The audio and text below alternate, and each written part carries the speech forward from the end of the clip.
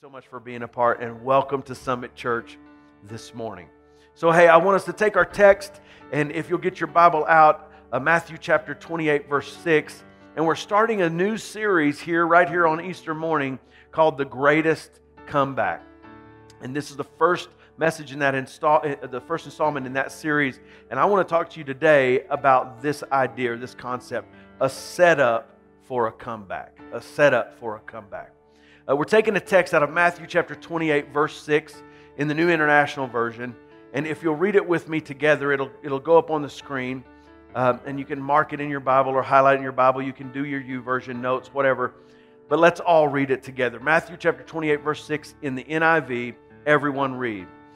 He is not here. He has risen just as he said. Come and see the place where he lay. I want to read that one more time. He is not here.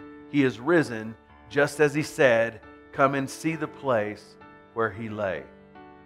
Father, we thank you for your word today. We just ask you to take it, put it down deep in our hearts. Lord, plant it like a seed in the soil of our soul.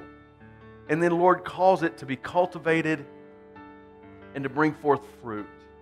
God, we want our lives to be changed. We know your word can change our lives. We want our lives to be changed. We want to know you more. I pray over this entire congregation this morning that we would know you better. That, Lord, you give us the spirit of wisdom and revelation so that we may know you more. God, we just pray that your hand will be upon us and you'll guide us and you'll direct us as we study your word this morning. Thank you for your presence and thank you for your goodness. And thank you for all that you did for us. In Jesus' name. And everybody said, amen. Amen. You know, everyone loves a great comeback story. I love a great comeback story. I don't know anybody who doesn't love a great comeback story. Matter of fact, that's kind of the call on my life. I believe that the verse or the phrase for my life is this, that my goal in life is to lead people in a way to help them discover the potential that God has put in them, to develop that potential and then deploy that potential. And really all that means is that every one of us have something that God's put in us, a dream, a vision, a purpose, a destiny, and we want to enact that. We want to manifest that in our lives. That's why Jesus said, pray, your kingdom come, your will be done on earth as it is in heaven. And what my goal is to help that happen. My goal is to help connect people with that potential and help them through a relationship with Christ to be able to become everything God intends for them to be. And so we know in life people have dreams, and then I love stories where people have these dreams and then they reach out with these dreams and they try to achieve these dreams. And as often happens in life, there's a setback. There's some kind of problem or obstacle or issue or attack that puts their life on hold, that makes it seem like the dream is dead. But then if it's a real dreamer, a real leader, they rally and they somehow figure out that it's not just a setback, but it's a setup for a comeback. And today we want to talk about the greatest comeback that ever happened. Now, when I was researching this message, something funny happened because this word comeback is, I'm thinking in terms of what I just talked about. Somebody who's been set back and it doesn't look like they're going to achieve it. It doesn't look like they're going to accomplish it. And then somehow they persevere, they come through and they win the day, or they have victory, or they come back. We all love the great stories of sports teams that are down and it looks like there's no way they can win, but they fight through and they come back. But when I was researching this, I was looking for different stories and different biographies in people's lives, as well as the scripture for these ideas of these comebacks. And so comeback also has another definition, and that is verbal comebacks. And so as I was researching, I found several that I thought were very funny, and I thought I would share them with you this morning. I don't know about you, but sometimes I'm not the guy. I'm the guy that walks away and goes, "Oh man, I should have said this comeback. Man, why didn't I think of that at the time?" And then I have friends that, man, they are so quick on their feet and so witty that they have a comeback immediately. And so some of these are historic, and I hope you get them all, but they were funny to me. So I'm going to give you the top six, my top six of verbal comebacks. The first one was with Winston Churchill, and he said this: Nancy Astor said to Winston Churchill, "If you were my husband, I'd put poison in your coffee." And Churchill immediately responded to her and said, "Nancy, if you were my wife, I'd drink it." I thought that was so funny. Number two, Calvin Coolidge was noted when he had gone to an opera and listened to a particular singer that was not impressive. An audience member said, "What do you think of the singer's execution?" And Calvin Coolidge said, "I'm all for it." Number three, some political opponent said to Abraham Lincoln, "You're two-faced." And he responded, "If I had another face, do you think I'd be wearing this one?" And if you've seen a picture of Abraham Lincoln, you know what he was talking about. Number four, there was a woman at a White House dinner with Calvin Coolidge as president, and she said, "Mr. Coolidge, I've made a bet with a fellow who said it's impossible to get more than 2 words out of you." And Coolidge's response was, "You lose." Number five, and almost done. We all remember this if you're as old as I am at all, but there was a presidential debate between Walter Mondale and Ronald Reagan. And Mondale brought up Reagan's age because Reagan was a little older. And Reagan just immediately retorted, "I want you to know that also I will not make an age issue of this campaign. I'm not going to exploit for political purposes my opponent's youth and inexperience." And then the last one is my favorite, and the reason I called this my top six because of David Letterman's top 10. But I love this. David Letterman said, "I'm not as dumb as I look." And Tina Fey responded, "How could you be?" So those are not the kind of comebacks I'm talking about today, but I thought those were funny. And you know, I really think that we need to understand how important comebacks are in life. Today I want to talk to you about this idea of the greatest comeback ever. You know, as I said earlier, that's kind of my calling, and I'm gonna be honest with you.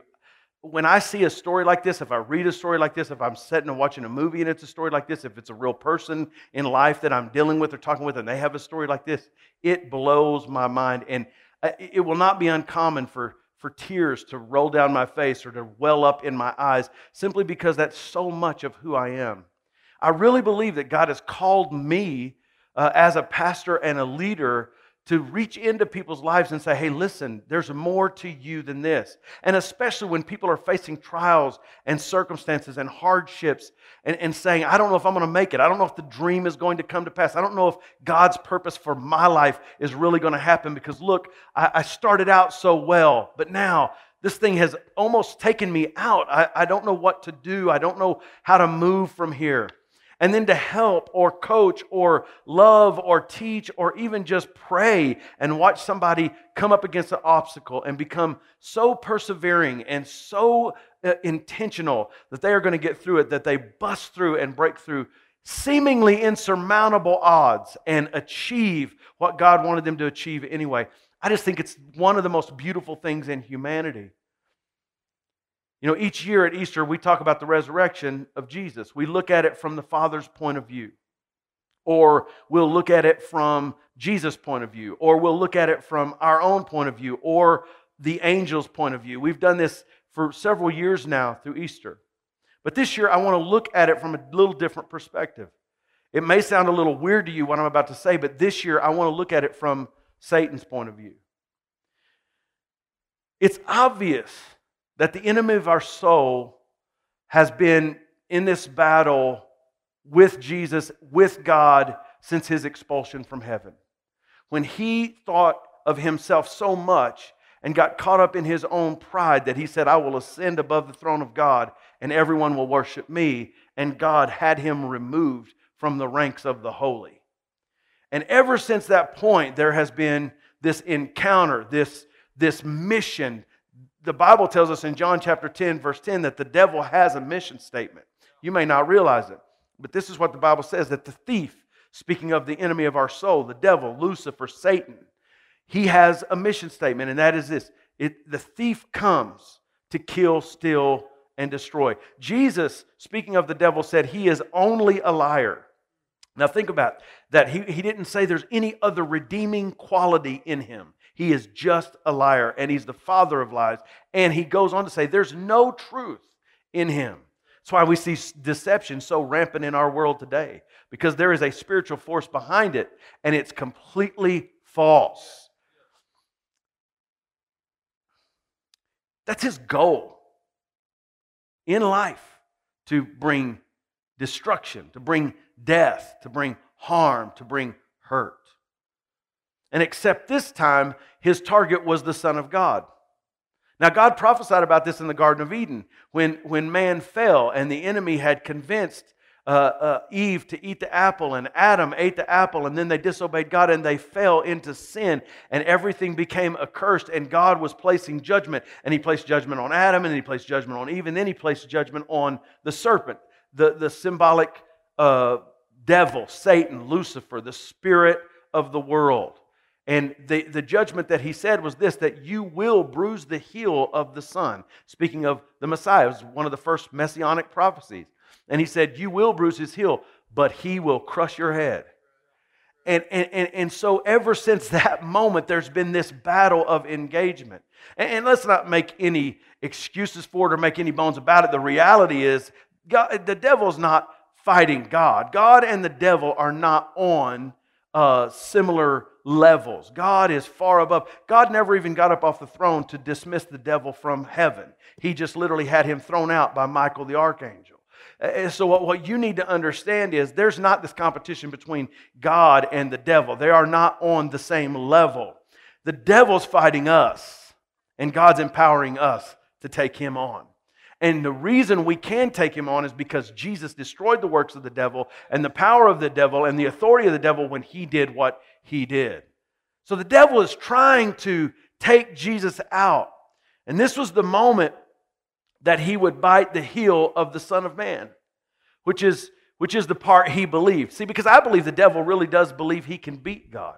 Just like he believed that he could ascend above God and become the one who was worshipped. Just like he believed that he could take the Son of God out. At the end of all things, he's even going to develop an army to try to fight against God. He really thinks he could win. But his deception goes so far that he is mostly deceived about himself. And in this context, that's exactly what is happening. So what we see is that he receives and believes the prophecy that he's going to bruise the heel of the Messiah, but he doesn't necessarily see the rest of the picture, that the Messiah is going to crush his head. And so what we see is it's the ultimate setup for a comeback.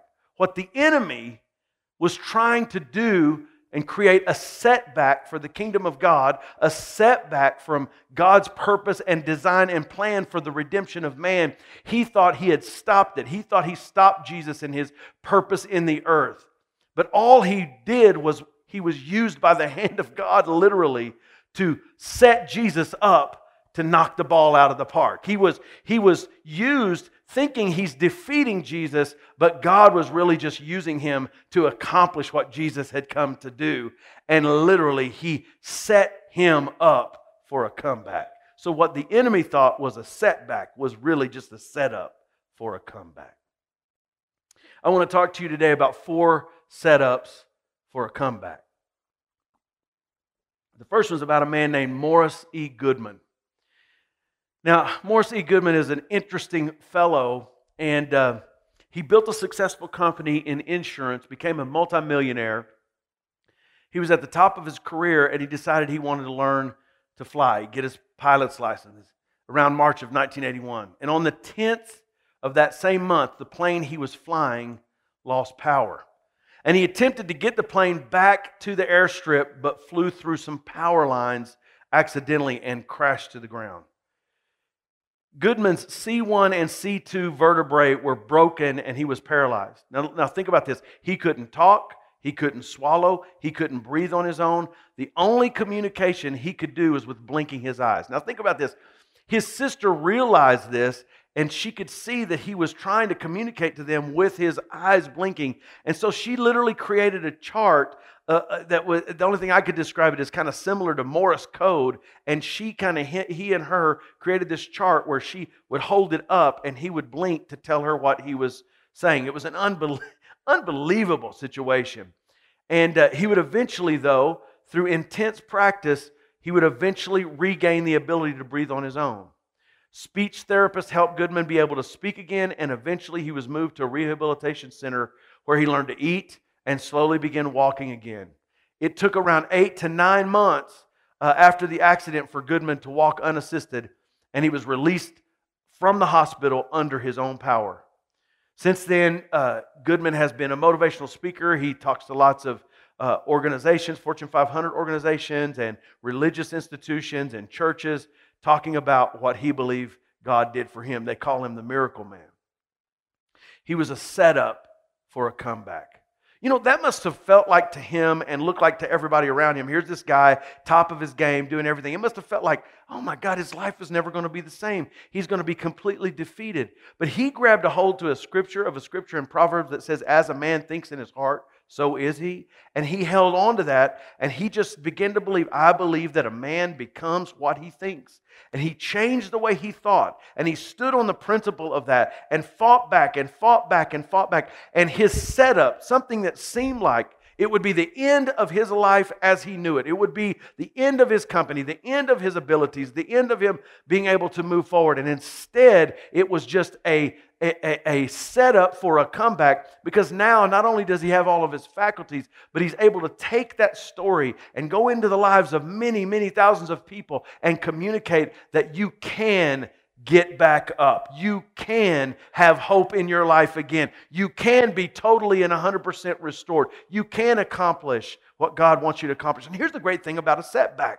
A setback is really just a setup, because when you get through it, you have gained experience and education and information and inspiration from what you went through. God never wastes anything. You know, I always look at that story in the Bible, that account where Jesus multiplied all of the fish and the bread to 5,000 people, just men, not counting the women and children. And he had 5 loaves and 2 fishes, and he multiplies this, and there were 12 baskets left over. I don't believe for a minute that was just wasted food. I believe Jesus did that to show the disciples, each one of them, don't doubt me. I can provide for you in any way. God never wastes anything. And even in our hard times, even in the setbacks, He doesn't waste it. He uses it to set us up for great comebacks.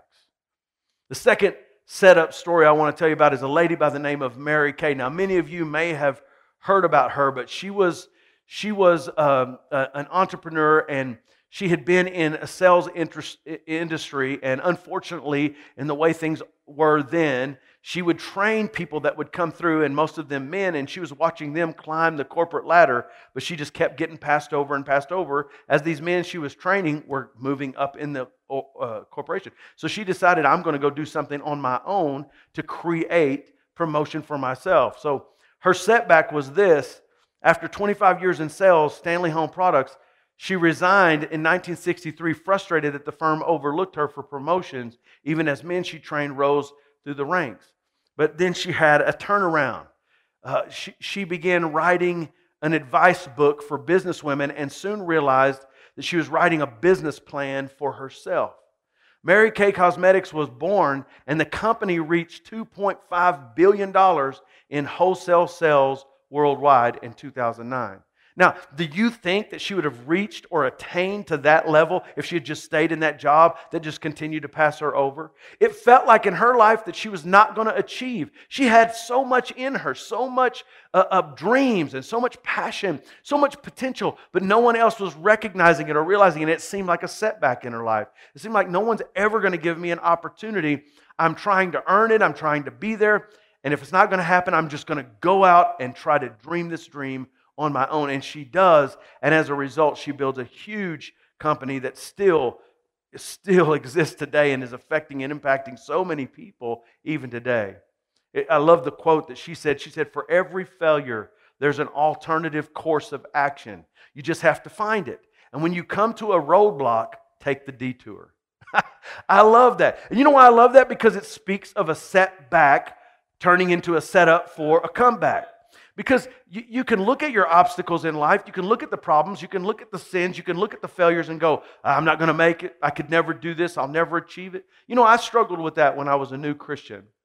I struggled with failing sometimes and getting it wrong and falling into sin and going, oh, when am I ever going to grow up? And just struggling with that. And I'm just going to tell you, there just came a moment in my life where I realized I'm learning, I'm developing, I'm growing, and this is not going to destroy me. It's building me to become the person that God intends for me to become. For every failure, there's an alternative course of action. Did you know that's scriptural? The Bible says that with every temptation, Jesus provides a way of escape. There's a different way to go. When things are troubling you, when things are overwhelming you, when things are overcoming you, you can stop. And what may look like a setback in your life, you need to understand God will use it to set you up for the greatest comeback you've ever experienced in your life. You know, the lesson we learn from that is some of the best business ideas come out of personal pain, personal experience, personal issues. I love the next comeback story, the next setup for a comeback. And this is what we find in the book of Joshua, and it's the story of Caleb. Now, Caleb was an unbelievably great leader. Now, Caleb was just partnered with Joshua. If you remember correctly, Moses led the children of Israel, and Joshua and Caleb were kind of partners. And when Moses decided they were going to go into the Canaan land after they had delivered them from Egypt, and it was an 11-day journey. Think of that. It was an 11-day journey to Canaan from where they were. And the truth is, they could have gone into Canaan in that amount of time, but instead, because of their doubt and their failure and their fear, they had to stay in that wilderness for 40 years. Now, I'd call that a setback. Because here's what happened. Moses sent out 12 spies into Canaan land. And he said, I want you to find out what this land is like. And the spies came back, 2 of them, Joshua and Caleb. And they were around 40 years of age. And they came back and they said, look, man, this place is a place flowing with milk and honey. They were carrying grapes between them, one bunch of grapes that they had to carry on a pole between 2 guys. I mean, they said the land is fertile. And then they went on to say, let's go up now. We are well able, under the power and strength of God, to do what He's promised us we could do. But the other spies said no. The other spy said that there are giants in the land. The other spy said there's walled cities. And so here you have these 2 perspectives. And it's so sad to me that Caleb's perspective was, let's go, let's make it happen, let's get the promise, come on, we can do this. This is the attitude of Caleb. But because of the fear of everyone else, he was set back. But then that generation died off. But the only 2 people in that generation that didn't die off, the only 2 people out of that whole generation that were allowed to go into the promised land was Joshua and Caleb. And Caleb came to the part of land that God had promised him, and it was a mountainous territory, and there were giants in the land. And Caleb was now not 40, but 80. But you know what Caleb said? He said, I am well able, give me my mountain.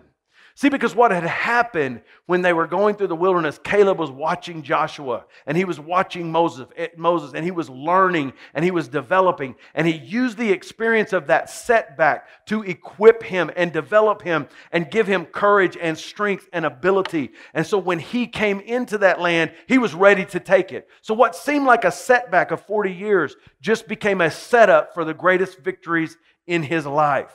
See, that's what God wants to do with us.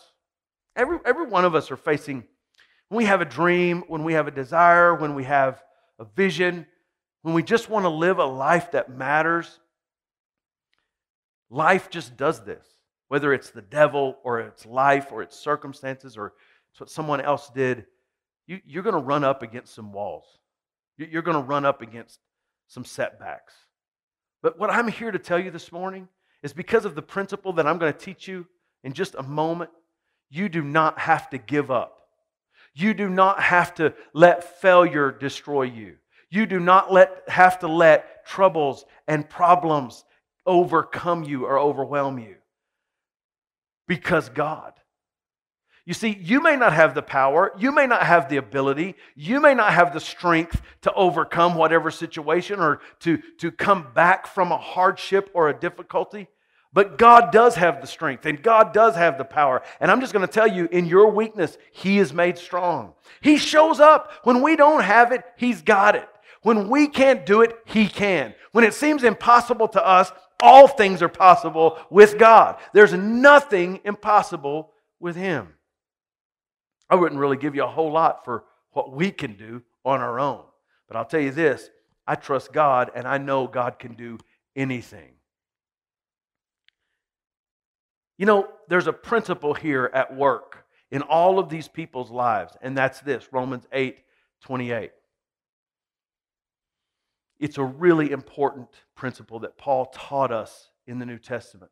He said this, he said, all things work together for good to them that love God and are called according to His purpose. Now, I'm just going to be honest with you. This principle is conditional because it's not all things work out for everybody.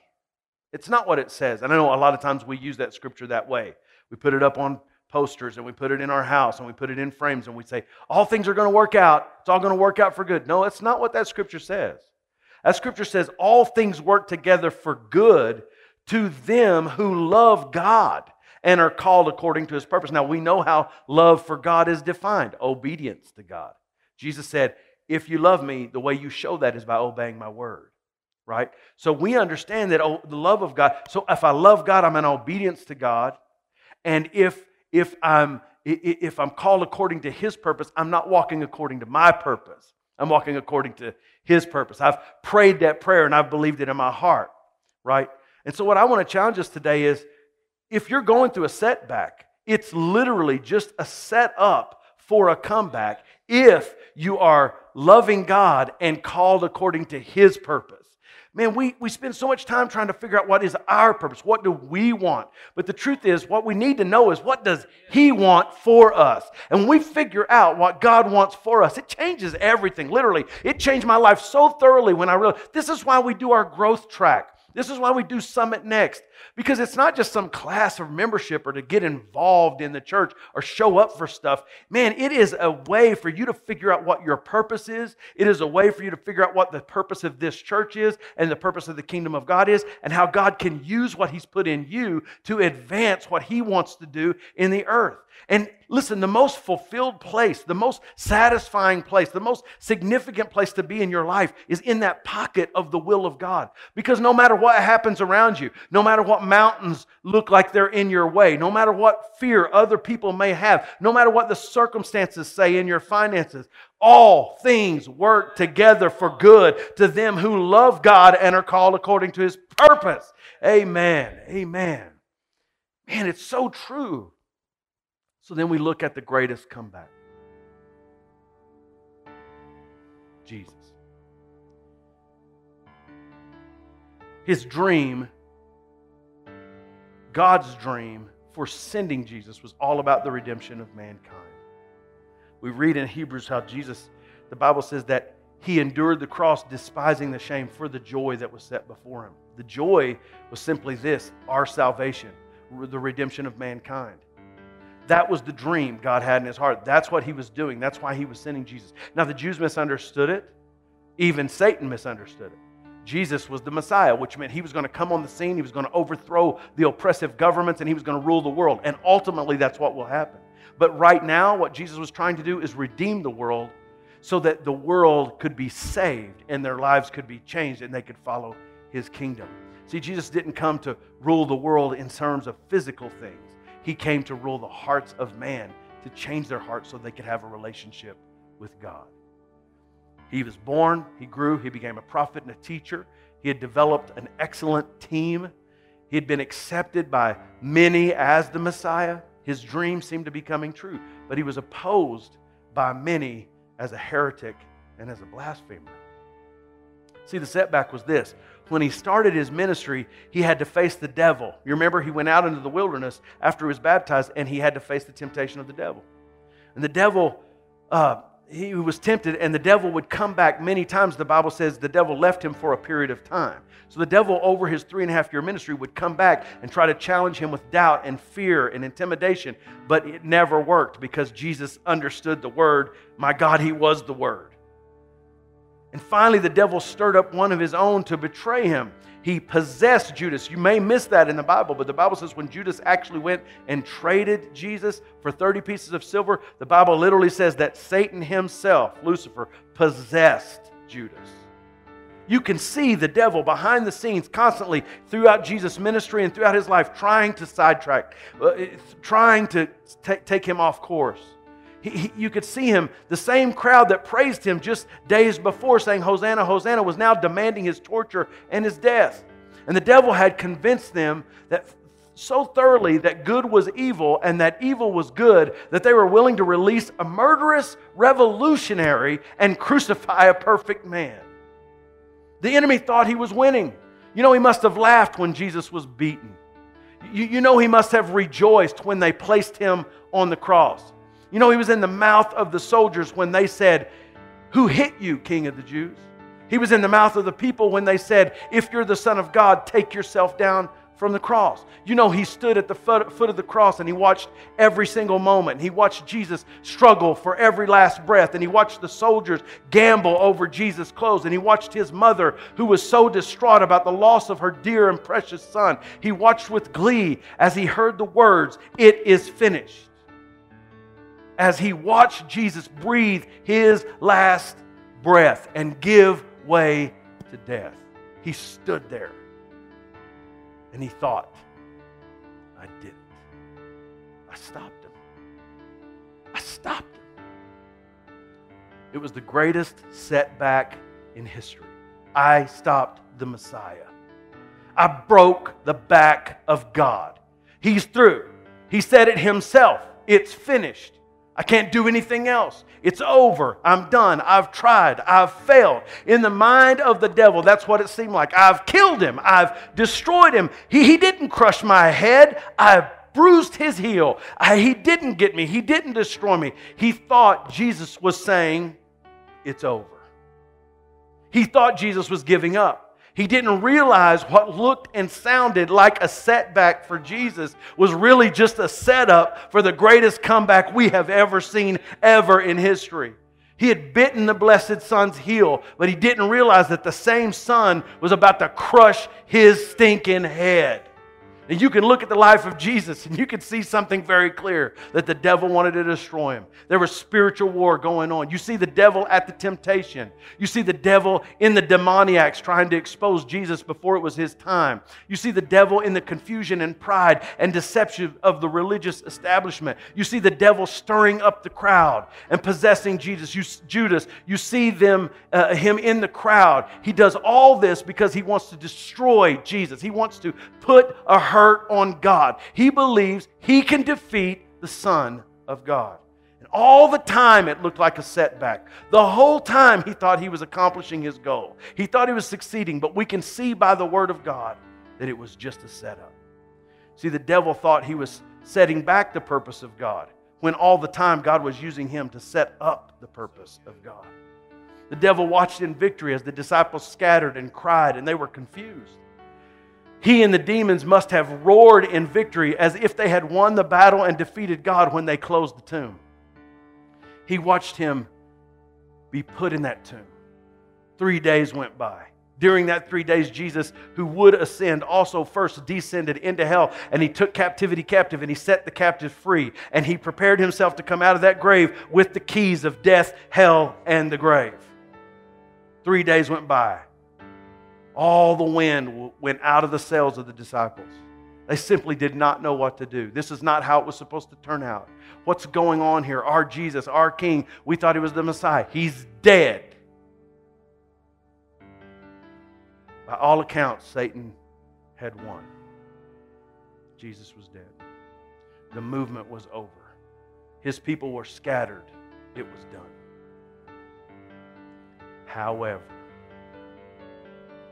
on that Sunday morning, following that, what we call Good Friday, which is such a seemingly misnomer, because what was so bad for him was so good for us.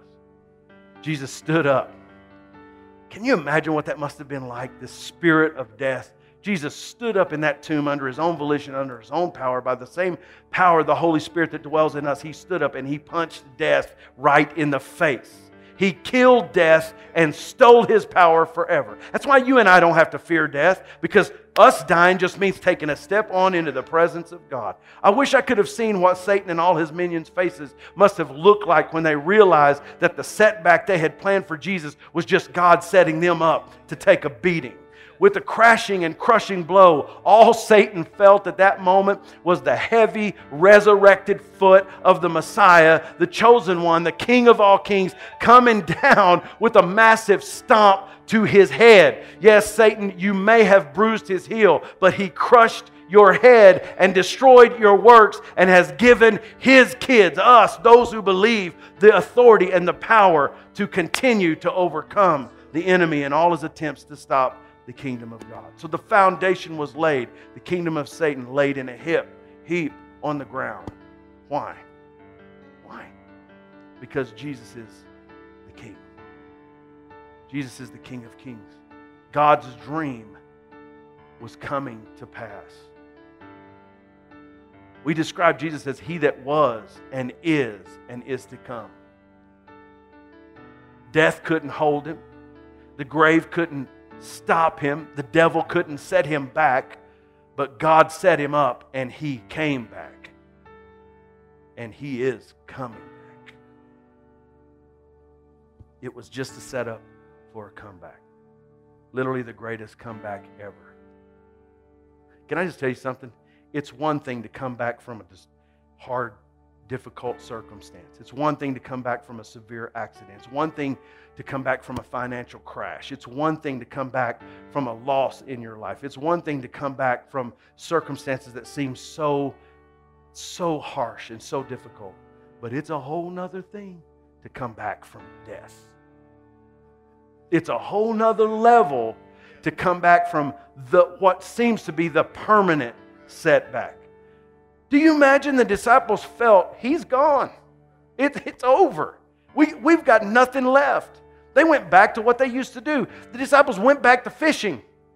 They went back to what they used to do. They went back to the old life. It's over. This great movement, this great powerful church, this great purpose of God is not going to happen. It's just over. And I just cannot imagine what it must have been like when they realized, when they saw him, when they saw him. I mean, think of that, what that scripture says that we just read there. It says, then the angel said to the woman, do not be afraid, for I know you're looking for Jesus, who was crucified. He's not here. He's arisen, just as he said. Come and see the place where he was laying. One of the translations and one of the Gospels says this, why do you seek the living among the dead? It's a way of saying, didn't he say that even though there would be a setback, he was going to come back? And I want to tell you something, the world may look disheveled right now. And it may look like the church is set back. It may look like that the culture has gone to seed. It may look like that we are facing evil right in the face and corruption in the face and immorality in the face. But let me tell you something. What looks like a setback, church, is not a setback. It is a setup for the comeback of the church like we have never seen before. It's a time for us to rise and stand and believe and trust and be convinced and know that God is able to do what He said He would do in our lives. And no matter what you're facing and no matter what you're dealing with, Jesus is not through with us. The story is not over. It may look like things are dead. It may look like your dream has died. It may look like there's no future for you. It may look like there's no hope. Let me tell you something. All there is hope, because Jesus is coming back and He has already erupted from that tomb. And what seemed like a setback was nothing but a comeback waiting to happen. God is good to us. Amen. And here's the truth. Jesus wants to set you up for a comeback. Sin will set you back, but Jesus will set you up for a comeback. Jesus loves you, and He wants to set your life up for purpose and for destiny and for future. Let's waste no more time. Let's waste no more time. with setbacks. But let's look around and use setbacks as the equipment, as the ability, as the education, information, and inspiration to take the next step. Because God will use it to set us up for great comebacks in our lives. And the greatest comeback you could make today, the greatest comeback you could make, is even though sin sets us back as humans and it keeps us from a relationship with God, Jesus went to that cross and He died. And He went into that grave and He burst through it living so that He could set you up for a great comeback from sin. It doesn't have to rule you. It doesn't have to destroy you. It doesn't have to own you. Jesus loves you. And salvation is a setup. That's all it is for great things to happen in your life. Let's pray. Father, we thank you today for your word. We thank you for how good you are. Lord, I've looked at my life so many times and I've thought, it's over. We can't do any more. There's nothing we can do. I've felt the overwhelming pressure of our day and our time where it feels like we're just being pushed out. And sometimes I feel like, what are we going to do? Are we going to let it happen? Are we going to stand for righteousness and love people and spend our lives giving the grace of God? And so, Lord, we choose the latter. We will not be defeated. We will not be set back. We will not be overcome. But we will stand in the authority that you've given us. And Lord, today, there are people that need you. There are people that need you right now. In this room, they need you. In church online, they need you. Right now, they need you. And I just ask you to touch their hearts by the power of your Spirit. In Jesus' name. With every head bowed and every eye closed, I want to take a moment to just give you the opportunity to start the journey to your comeback. That sin tried to take humanity out, tried to stop us from accomplishing the will and purpose of God, but it cannot do it if we'll turn to God and give our life to Him. If you're here today and you don't know Jesus Christ as your personal Savior, or you're in church online and you don't know Jesus Christ as your personal Savior, I want to encourage you today. Listen, God loves you and He wants to set you up for a great comeback in your life. He wants to give you purpose. He wants to give you significance. He wants to give you hope. He wants to give you love and grace and joy. But it takes you committing to Him and dedicating yourself to Him. I will follow you. I accept you as my Lord and Savior, and I will commit to follow you. I repent from my old ways, and I follow after you. And if that's you today, and you could say, I know something in my heart is telling me I need to make this decision. I'm asking you to make it right now. And I'm going to pray a prayer, and I'm not going to pull anyone to the front, and I'm not going to call them out, and I'm not going to have you say something in front of people. None of that. I'm just going to let you know that we're going to pray together, and God will meet you where you are. So if that's you in that situation right now, I want you just to lift up your hand. I want you to let us know in church online by communicating with the host there and just say, I am making a decision to follow Christ today. And you know what? You might worry, well, what if I can't do it? And what if I'm not good enough? And what? Don't worry about any of those things. You know what? How we come to Jesus? Just as we are. That's how we come to Jesus, because He loves us just as we are. And then He loves us so much, He'll begin to make us into the person He intends us to be with His love and His grace. So if that's you today, I just want to pray with you. So just let me know by lifting your hand. Let me know by telling me, Pastor, I want you to lead me in this prayer today. And if you're on church online, just do that by telling the host. And then we want to pray this prayer with you. And I want everybody to pray this prayer with us together. I want everybody to pray this prayer with us together. And then we're going to believe God to meet people where they are. And if you're making this decision today, just say these words out of the sincerity of your heart. God will meet you where you are. And it'll change your life. It'll begin the process of your comeback. Amen. Amen. So pray after me. Father God, I come to you in the name of Jesus. I ask you to forgive me of my sins. I turn away from my way, and I turn towards your way. Lord, sin and life has set me back, and I don't feel like I'm who I'm supposed to be. I'm asking you to set me up for a comeback. I'm asking you to change my life. Make me a new creation. Forgive me of my sins. And I confess, Jesus Christ, you are the Lord and Savior of my life.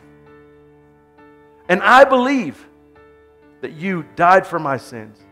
And I believe you rose again from the dead. And I accept your grace and your goodness. And I commit to follow you. In Jesus' name, amen. Amen.